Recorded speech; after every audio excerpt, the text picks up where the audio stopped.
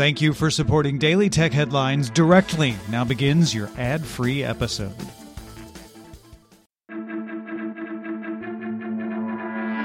These are the Daily Tech Headlines for Wednesday, July 13th, 2022. I'm Rich Straffolino. TikTok will introduce content levels, a new system to restrict mature content for teen viewers. TikTok will also introduce the ability to filter out videos using designated words and hashtags. An early version of content levels will launch in the coming weeks. China's National Press and Publication Administration approved its third batch of games in 2022, granting a license to 67 titles to be sold in the country. As with the previous two announcements, no titles from Tencent or NetEase were approved for a license. Medium founder and CEO Ev Williams stepped down from his executive role at the company and will transition to chairman of the board. Former CEO of the online coaching company CoachMe, Tony Stubblebean, will step in as the new CEO. Twitter filed a lawsuit against Elon Musk in the Delaware Court of Chancery, saying Musk refuses to honor his obligations to Twitter and its stockholders because the deal he signed no longer serves his personal interests. Court filings showed Twitter asked for a 4-day trial in September. Bad news for F-commerce, aka instant delivery of things like groceries. One of its stars, Airlift, will permanently shut down as of July 13th. In May, it shut down its operations in South Africa and reduced from 8 to 3 cities in Pakistan. RestOfWorld.org attributes high operating costs and a global startup funding crunch among the reasons for the shutdown. Alphabet CEO Sundar Pichai informed Google employees the company would slow hiring for the rest of 2022. The company will still hire for engineering, technical, and other critical roles, but Pichai said the company will have to work with greater urgency, sharper focus, and more hunger. The New York Times' sources say Apple and Johnny Ive's design firm Lovefrom have agreed to end their contractual agreement.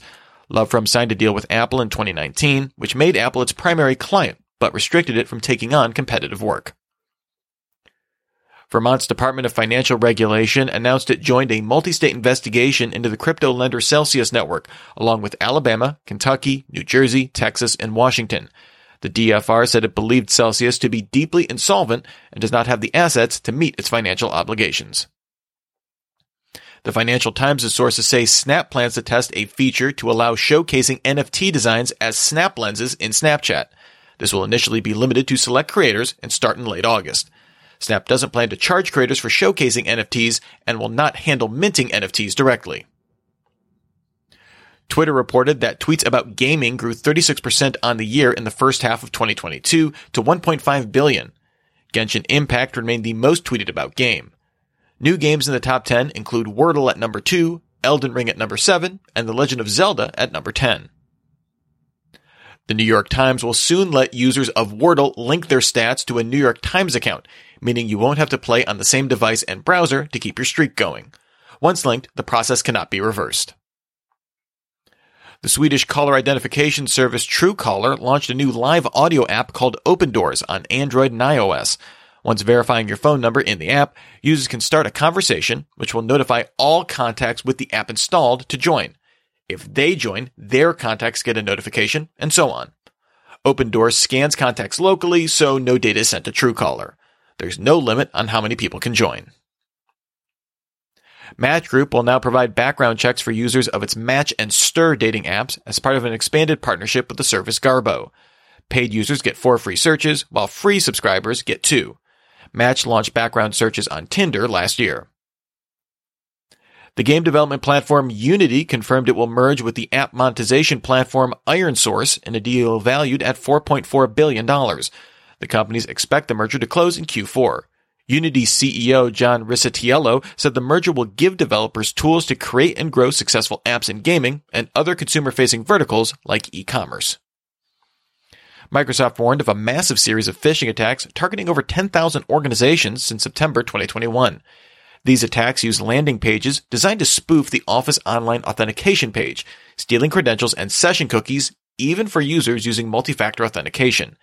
These are then used to access mailboxes for business email compromise attacks.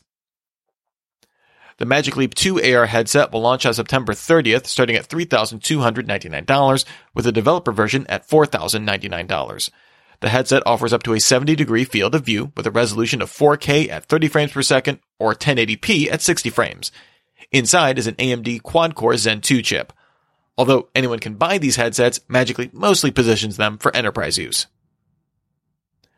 Nothing announced the Phone 1, an Android 12 phone with 120Hz OLED display, semi-custom Qualcomm Snapdragon 778G SoC, 2 rear 50-megapixel camera sensors with wide and telephoto lenses, and support for wireless and reverse wireless charging.